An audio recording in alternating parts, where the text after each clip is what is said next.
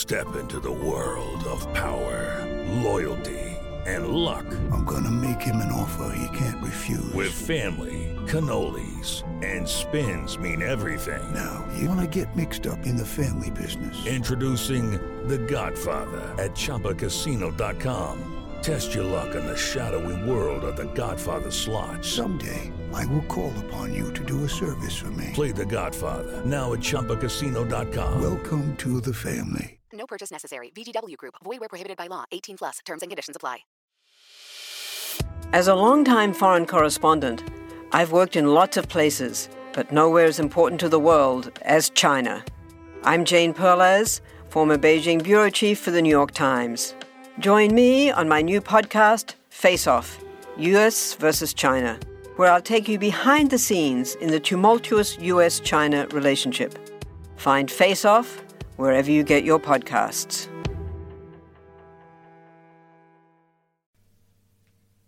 Back in February, I came across a reference to a legal case in Virginia involving a person who was neither male nor female. It was absolutely fascinating, but I didn't have the expertise to do the story justice. So I reached out to friend of the show, B.T. Newberg, host of Dead Ideas and the History of Sex, to see if he'd be up for bringing this story to our ears. He said sure, and earlier this week he sent through the episode. What follows is an incredible deep dive into not just the case of Thomasine Hall, but the religious and medical depictions of intersex people throughout history. It's blown me away, and I think you'll find this guest episode fascinating. If you enjoy it, go check out The History of Sex on all good podcasting apps. Hi there. My name is Samuel Hume of the podcast Pax Britannica. Wait, no, I seem to be confused. Almost as confused as the British colonists of Virginia in 1629, who were confronted with the person who claimed to be both Thomas and Thomasine Hall.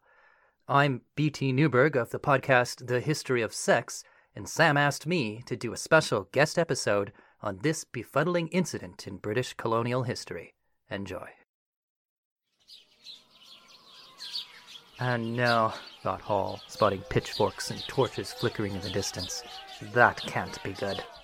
Being hauled into the Virginia Colonial Court on the 25th of March, 1629, Hall was charged with fornication with a maidservant, that is to say, sex outside marriage, but soon testimony came to light that complicated the matter. Hall faced the presiding authority, Captain Bass, who implored, "You are Thomas Hall, are you not?"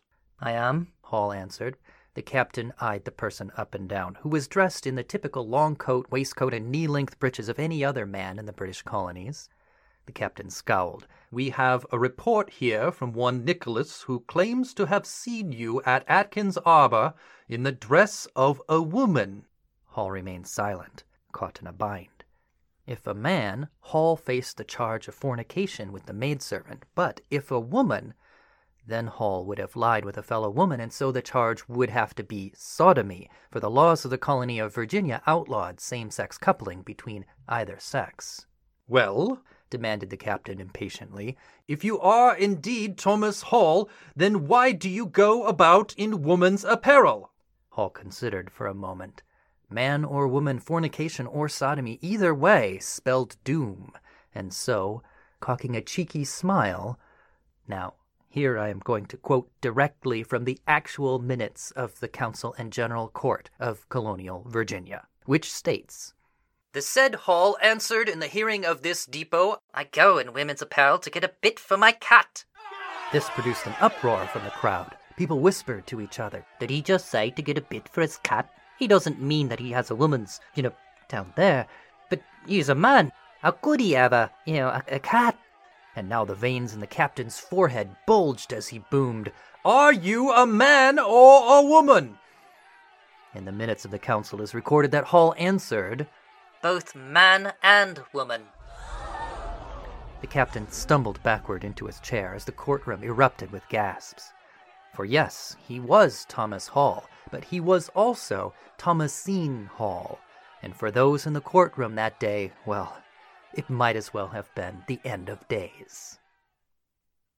When I went to renew my Minnesota driver's license last month, I was asked for my sex, I could have marked M for male, F for female, or X. I had never seen that before. That's new. It feels modern to be allowed a choice beyond the binary. I mean really modern, as in this generation modern. And yet, as you can see from our introductory story, this country has been wrestling with this same question for more than 400 years. You see, this Hall was an intersex person, and the colonists did not know what to make of this. Hall had presented as both male and female at various times, flipping back and forth willy-nilly, and this was apparently a source of dire consternation for some colonists. "It's causing all kinds of chaos," they said. And legal courts went to absurd lengths to determine once and for all what to put on Hall's driver's license. I wonder what the DMV would say if I switched the sex on my driver's license every time I renewed. Now, it would be a little more than a prank for me, but for many people today, about 16,000 Americans by one estimate, it is a real question, a problem of life-altering proportion, just as it was for Hall in the days of the colonies. We're going to take a deep look at perceptions of intersex in early colonial America and the long history behind those perceptions. That's what we're talking about today. I'm B.T. Newberg, and this is the history of sex, or Pax Britannica.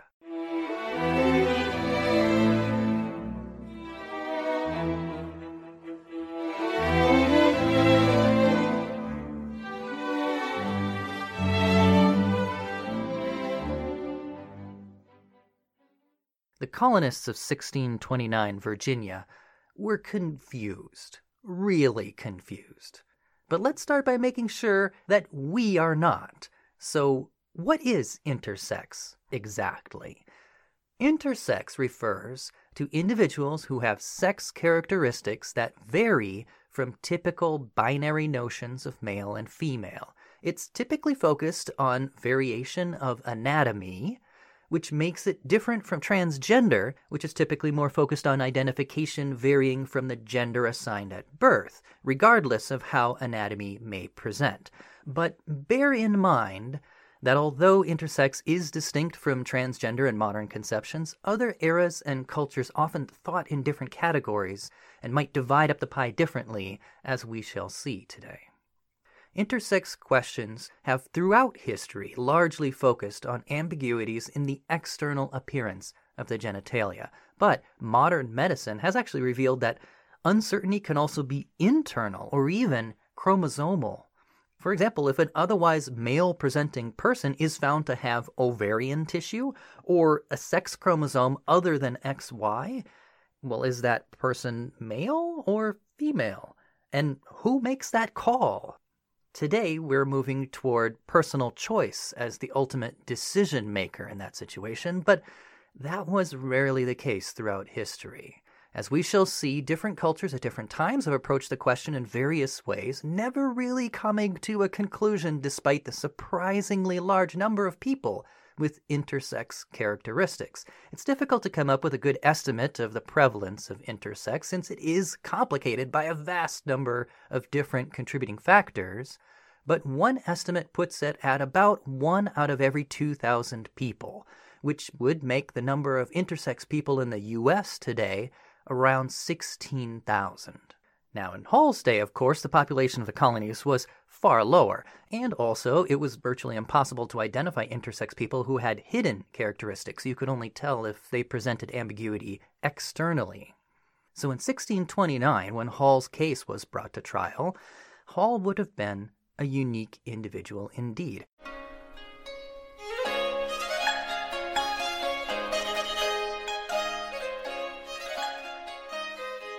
There were only about 500 people in the British colonies at that time, split between Plymouth and Virginia.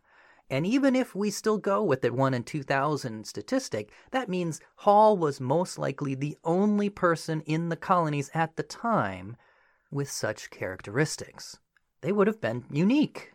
And by the way, pronouns for intersex people are today a matter of personal choice, but since we can't ask Hall's perspective, I'm going to use they, them in this episode. Okay, so what was going through the minds of the colonists who were presented with the case of this Thomas/Thomasine Hall? How could they determine the sex of this person and thus their fate? Because although they might not have had anyone else like them among their number, they did nevertheless have myriad historical influences available to them that they could draw on in deciding Hall's case. Their native neighbors, for one, had long-standing traditions.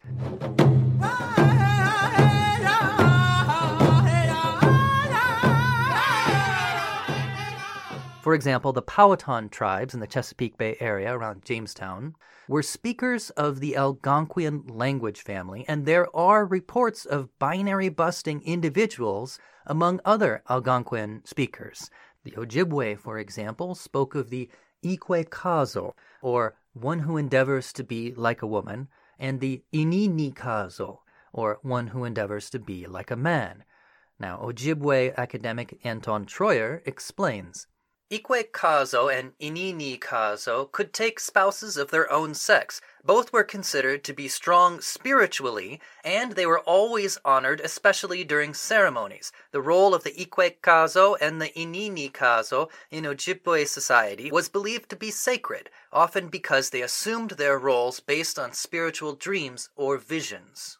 So, in other words, they lived and dressed according to a sex dictated by visions. Now, is this a matter of personal choice? Well, in one sense, no. The sacred source of the vision is what chooses, not the individual. But on the other hand, a vision is experienced by the individual alone, who could just as easily conceal it as share it. So I can only conclude that the determination of sex was, in this sense at least, a personal choice. These people were effectively able to choose their own sex.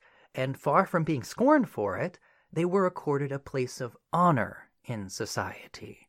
French explorers from the late 1600s reported, "They are present at the solemn dances in honor of the calumet," he means the peace pipe, "and they are summoned to the councils, and nothing can be decided without their advice. Finally, through their profession of leading an extraordinary life, they pass for manitous, that is to say, for spirits or persons of consequence." High honor was accorded to them.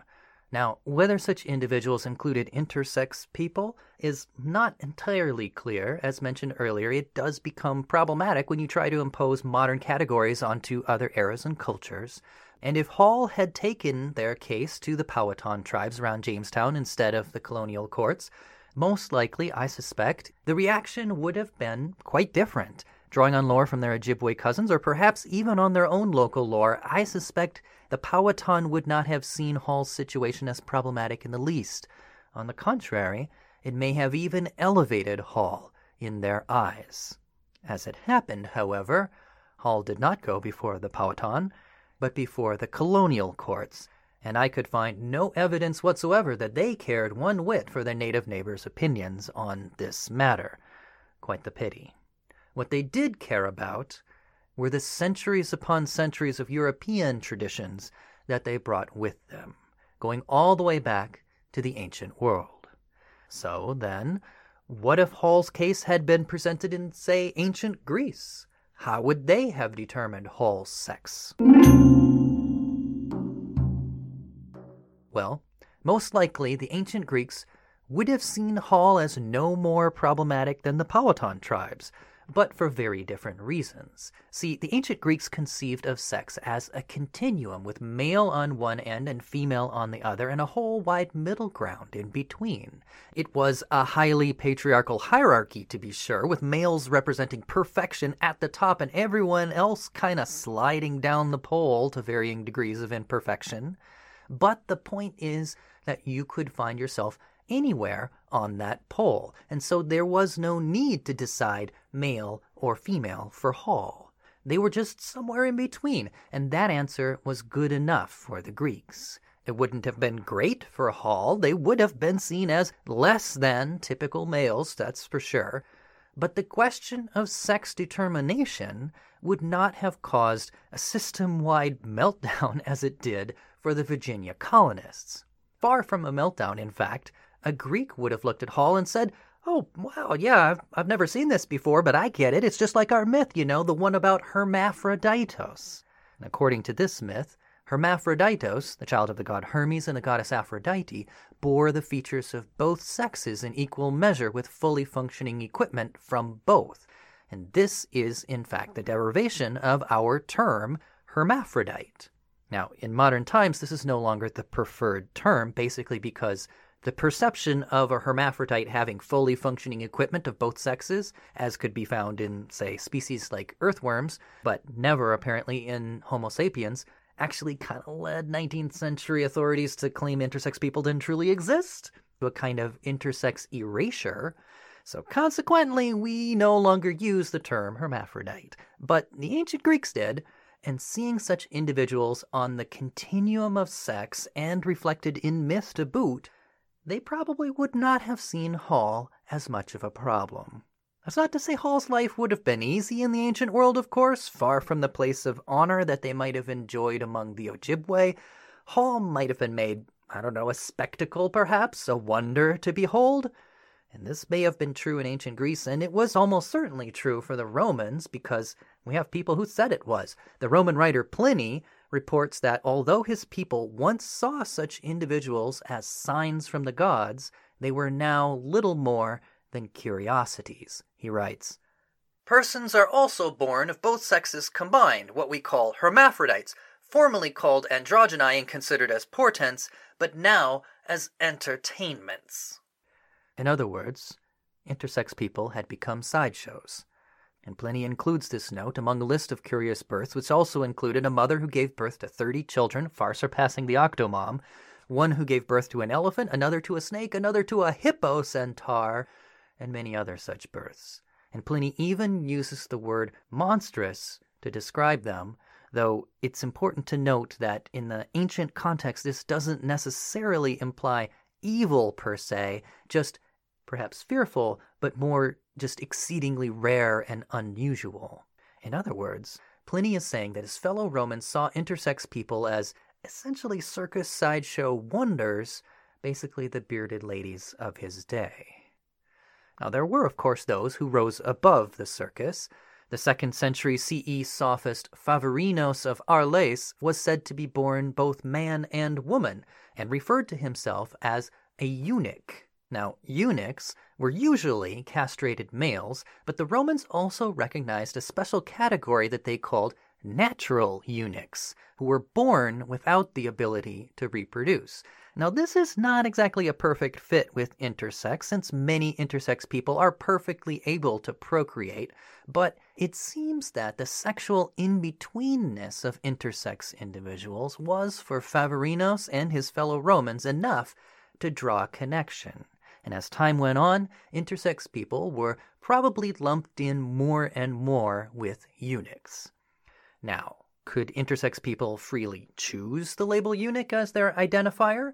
It's hard to say. Favorinos seems to have done so here, but no doubt under a great deal of social pressure, so it's difficult to say. In any case, for the Romans, like the Greeks, the question of male or female was basically a non-starter. They would have chosen none of the above, because they had categories available to them into which someone like Hall was perceived to fit better than male or female. They had continuums, or they had eunuchs. They weren't locked in to a binary at this time. But as we pass into the Christian era, the situation becomes a little more complicated.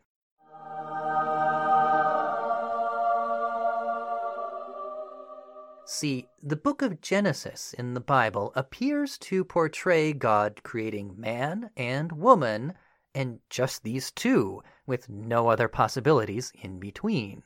So, where does that leave intersex people? And this question was answered in different ways by different theologians. Wrestling with this, some early Christian theologians, picking up on even earlier Jewish ideas, argued that Adam was actually originally androgynous, and the split into male and female was actually part of the fall. And along these lines, some actually considered intersex to be a spiritually privileged state. As historian Leah Devune writes, "For church fathers such as Origen of Alexandria, Gregory of Nyssa, and John Damascene, among others, the most elevated state of humanity was the absence of binary sex." Now, had Christianity carried on in this direction, it's conceivable that intersex people might actually have achieved an honored status akin to that among the Ojibwe. And actually, in fact, in some parts of the Christian world, they almost kinda sorta did. In the Eastern Roman Empire, you see, which developed into the Byzantine Empire, eunuchs in the imperial court rose to such extremely high status that by the end, they were being portrayed as akin to almost angels on earth. And if you're interested in this, you can actually check out our Court Eunuch series on my other show, Dead Ideas. But for our purposes here, the point is that intersex people, imperfectly lumped in with eunuchs, may have actually achieved high honor in the East. However, this was not the only view within Christianity. Augustine, for example, took issue with the suggestion that Adam might have been androgynous, and in stark contrast, he affirmed that no, Adam and Eve were made male and female from the very start, and there's nothing fallen about sexual difference per se, only the lust that so often accompanies copulation. And this had great consequences for intersex people in the West. In Augustine's version, they were exiled from Eden more surely even than Adam and Eve, for they were now nowhere in the story at all. And in the end, to the regret of intersex people, it was Augustine's view that prevailed.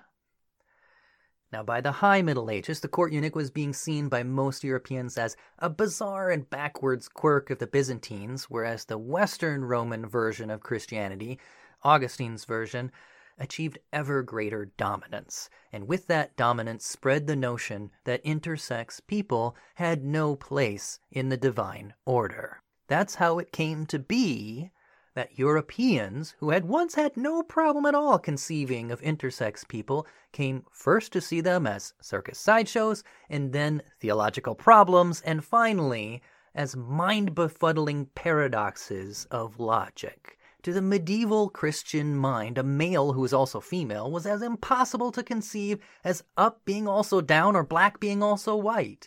It could not exist within their conceptual categories. The binary had become binding. So now, when presented with ambiguous anatomy, a determination of male or female had to be made. Nothing else was acceptable. And usually it was a matter of deciding which of the two sexes predominated. If a person presented more like a male, then they were male. If they presented more like female, they were female. Done deal, case closed, time for lunch. And rarely in this process was personal choice even a factor. Now later, as the Renaissance saw a revival of earlier ancient traditions, this mindset crystallized even further.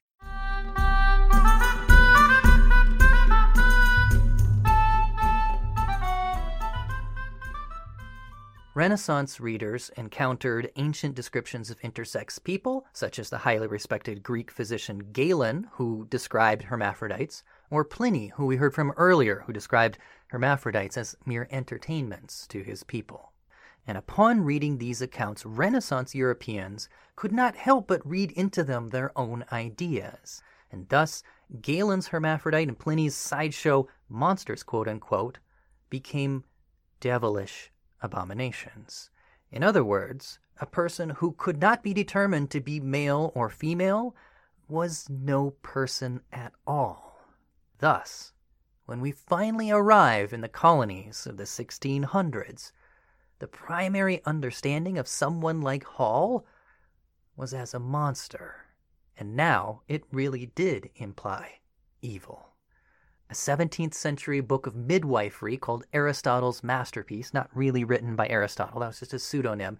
In this book there is contained an apt illustration of this mindset. This book presents a being that has, quote, the privities of male and female and the rest of the body like a man, as you may see by this figure. and there was an illustration. Now, this certainly sounds like the common trope of the hermaphrodite that we've already heard, but a glance at the accompanying illustration shows just how low perceptions had fallen. The creature depicted has a horn on its head, wings on its back, and stands upon a single taloned foot. This English book, which historian Elizabeth Rees calls the most popular and often reprinted medical manual in the colonies and the definitive word on all matters relating to reproduction and genital anatomy. Now, admittedly, Aristotle's masterpiece was not actually published until about 50 years after Hall's trial, but this thing was a compendium of common wisdom that had been kicking around for quite some time, so I think it's reasonable for us to assume that it was representative of the colonial mindset even in Hall's day 50 years earlier. Thus, it is clear that perceptions of intersex had by this point passed beyond just the bearded lady fascination and well into the realm of the truly monstrous.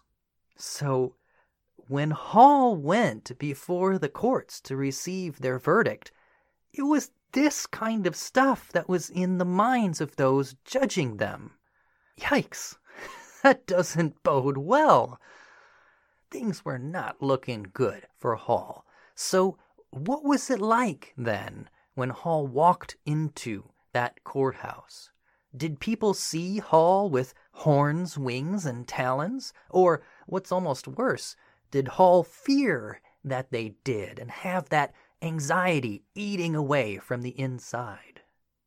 We're going to find out and get the rest of Hall's story in just a moment. But first, we'll take a short break and we'll be back after this. Lucky Land Casino, asking people, what's the weirdest place you've gotten lucky? Lucky? In line at the deli, I guess? Aha, in my dentist's office. More than once, actually. Do I have to say? Yes, you do. In the car before my kids' PTA meeting. Really? Yes. Excuse me, what's the weirdest place you've gotten lucky? I never win and tell. Well, there you have it. You can get lucky anywhere, playing at LuckyLandSlots.com. Play for free right now. Are you feeling lucky? No purchase necessary. Void where prohibited by law. 18+. Terms and conditions apply. See website for details. Some of us love history. Others used to or never did because history was presented as nothing but the rote memorization of names, dates, and facts. Basically, the story got left out, and that made history kind of suck. My name is Greg Jackson. I'm a university professor with a PhD in history, and bringing history to life is my passion. That's why I created my podcast, History That Doesn't Suck. I want to teach you everything you need to know about U.S. history, but I do so through stories. Let me tell you about George Washington begging his men not to mutiny against Congress, Clara Barton saving Union soldiers amid enemy fire, enslaved Frederick Douglass risking his life for liberty, and about so many other figures as their real experiences make industrialization, social movements, and even congressional debates and tax policy come to life. Subscribe to History That Doesn't Suck today, and join me, Professor Greg Jackson, every other week for a new episode, where I'd like to tell you a story. And now, The History of Sex presents this.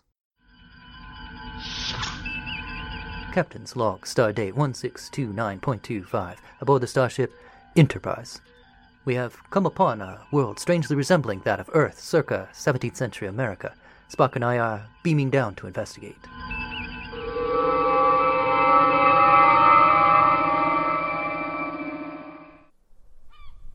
Welcome, travelers, to our colony. Beest thou 0 or 1? I'm sorry, come again? 0 or 1, which dost thou be? I am 0, and look, yonder is my daughter. She is 1. Male and female, Captain. Yes, Spock, I got that. Come, child. Sir, your daughter is beautiful. Ah, but I am not his daughter, am I, father? Oh, of course thou art, dear.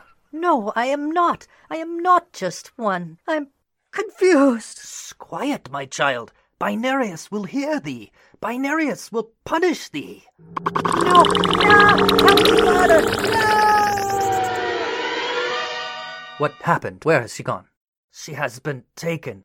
Binarius, she will be determined. Then you must take us to see this Binarius.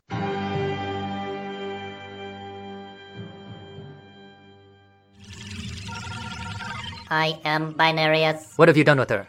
She will be determined. All sources of confusion must be eliminated. All are either 0 or 1. Why must all be either 0 or 1? To avoid confusion. But sex determination is itself a confusing thing. I put it to you that to deny this is to create further confusion. I am Binarius. Chromosomal variation, hidden ovarian tissue, undescended testicles. I am Binarius. By attempting to eliminate confusion, you have become a source of confusion. By your own logic, you must be eliminated. I am Binarius. I am Binarius. I am Binarius. I am Binarius. I am Binarius. I am Binarius. What didst thou do, travelers? I am confused. You are free now. And my daughter? I am here, father, but I am not thy daughter, or your son. I am just thine. Time to go, Spock. Our work here is done. It may be time to review the crew uniforms when we return, Captain. Some question why they must wear miniskirts while others wear pants. Perhaps you're right. It's decided then. You'll look good, Spock, in a miniskirt. Captain? All right, we're back. So with all that we just learned about the perception of intersex in the American colonies, things are not looking good for Thomas/Thomasine Hall. So how did that case get resolved in the end? Did they decide man or woman, fornication or sodomy? Let's check back in. Captain Bass rubbed his tortured brow. So let me see if I understand correctly, he said. You were born in England, in Newcastle upon Tyne? Yes, sir, said Hall. And there you were christened by the name Thomasine, and raised as a girl until the age of 12. Yes, sir. But truth be told, it was never clear from the start. I see. And at the age of 12, you were sent to live with your aunt in London, and there lived 10 more years as a girl until your brother joined the army, at which time you cut your hair and put on the apparel of a man to become a soldier as well. Yes, sir.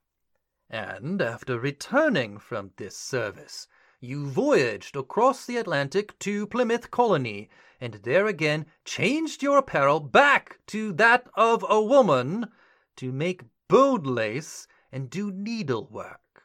Whereupon, at last you made a final voyage, coming here to Virginia Colony, and upon arriving changed once again into the habit of a man to become a servant. Yes, sir.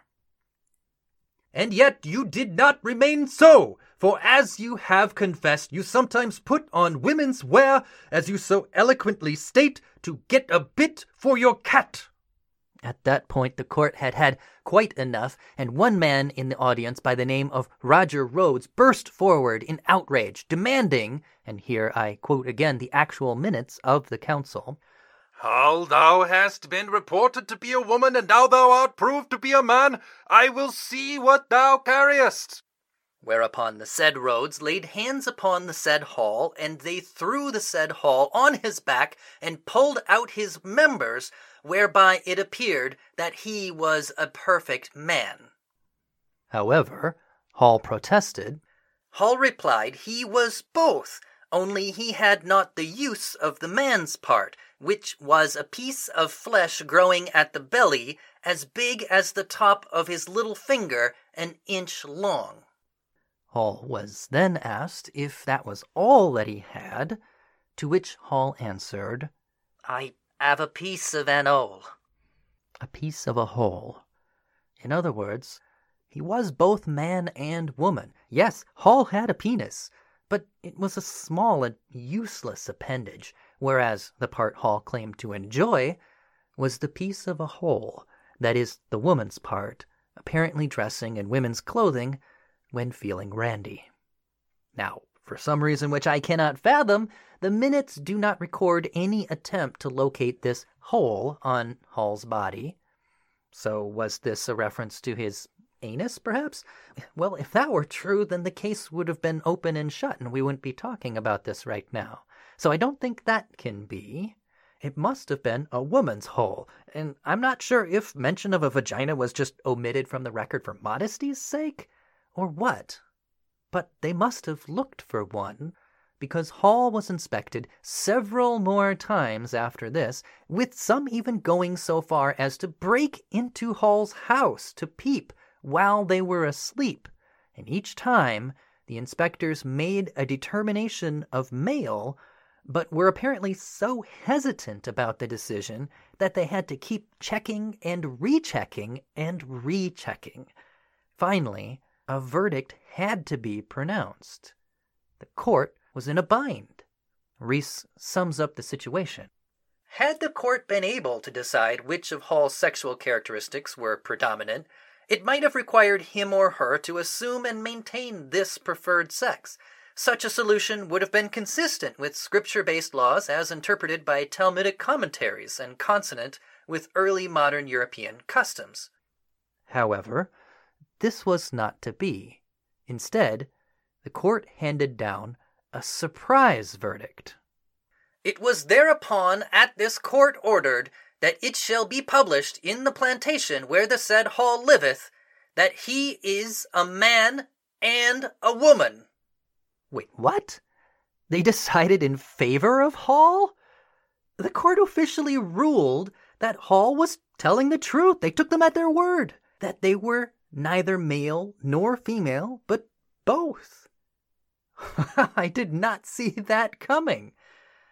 So what about the charges of fornication and sodomy then? Well, apparently, without a definite determination of male or female, neither charge could be pressed, and so Hall could not be found guilty. Huh. So a happy ending then. Well, actually, not quite. You see, the court did add one further tiny stipulation. It ruled that it should further be published in the plantation, that all the inhabitants there may take notice thereof, and that he shall go clothed in man's apparel, only his head to be attired in a coif and crosscloth, with an apron before him. What? So, in other words, it appears Hall must now, henceforth, mix men's and women's apparel, wearing items of both at the same time. And while this unusual ruling might seem to pay lip service to Hall's wishes, in fact it did anything but. Reese sums it up. This was not a tolerant and understanding ruling permitting Hall to switch between male and female roles as circumstances allowed and opportunities afforded. It prevented any sexual autonomy and ability to blend in with the populace. Hall would have to live the rest of his or her days as a public freak and laughingstock, an ambiguously gendered being at once male and female. So this, apparently, was the court's way of enforcing a sentence anyway. See, they could not convict Hall of either fornication or sodomy, but in order to prevent Hall from seducing, quote-unquote, anyone of either sex ever again, Hall would have to wear the apparel of both sexes. And this was effectively the same as being forced to wear a scarlet letter. It was a sign, visible to all, that Hall was no normal person. The court made Hall into the monster that they had in their minds. Hall would forevermore be the half-human centaur creature of their perceptions. Never again could Hall enjoy any sense of normalcy, but would always and forevermore be an outsider, an other, a monster. After this, Hall disappears from the historical record, and we have no knowledge of their ultimate fate. What we do know is how the fate of intersex people generally played out through the rest of history up to the present. In the 18th century, it was argued that there was no such thing as a true hermaphrodite, quote-unquote. That is to say, a person with perfect sets of both genitalia, and who could reproduce either way, like earthworms. James Parsons was a proponent of this, who wrote in a 1741 treatise that what appeared to be a penis in some, perhaps even in Hall, was in fact just an enlarged clitoris. Now, as you may recall, as we've seen in one of our previous episodes, Did Da Vinci Omit the Clit? The clitoris had recently been rediscovered in Europe and was much on the minds of physicians like Parsons. And actually, Parsons at least believed he was trying to help. See, by denying the existence of true hermaphrodites, he thought he was helping intersex people by saving them from the stigma of being called hermaphrodites. And he even actually went so far as to recommend personal choice in deciding the sex of such people. However, this part of his treatise was little heeded, and they only paid attention to the other part. And in the 19th century, this had a great influence. As doctors professionalized and assumed greater authority, they began taking the liberty of assigning sex. If no true hermaphrodites existed, as Parsons claimed, well then someone had to decide, and who was more qualified than a doctor? So they assigned sex, but not necessarily in accordance with the patient's preference. On the contrary, their motive was to support the institution of marriage. So they assigned sex in whatever way produced normative heterosexual unions. So if a person was attracted to women, they would be assigned male and vice versa, even if the person's own preference and previous gender performance said otherwise. And in some cases, the decision would even be made final by surgery.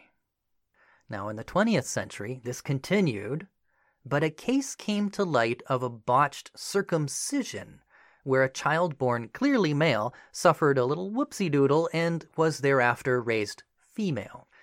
And this led psychologists of the time to believe that maybe anyone could be raised as either sex, so long as it was assigned before the age of 18. So after that, doctors began skewing female in their assignments for intersex infants. Why? Because it was much easier to surgically make the genitalia female than male, and if anybody could be raised as anything, you might as well make them female. Just raise them as girls and it'll be fine, they told parents. They'll never know. However, they did know. As such children began reaching puberty, a very large proportion of them began to feel that something was very wrong. It seems that sex is far more innate than these 20th century doctors had thought. Today, the generally adopted strategy for intersex children is a wait-and-see policy, basically placing trust that puberty will shed more light on the situation. And then, children may grow up and lean male or lean female, or perhaps even adopt an identity somewhere in between. Now, it's not necessarily the case that a person has full personal choice in all walks of life, for although, as I mentioned at the beginning of this episode, Minnesota now allows people to choose X for sex on their driver's license, that's by no means common. Minnesota is only one of 16 U.S. states that allows such a choice. And meanwhile, the federal census, which means national census for our international listeners, that I filled out last week still just has the same old tired M or F, no third option. And only about 11 countries in the world today offer some kind of non-binary or third gender category as a voluntary legal option. Have we made progress? Yes. Do we have a long way still to go? Yes, we do.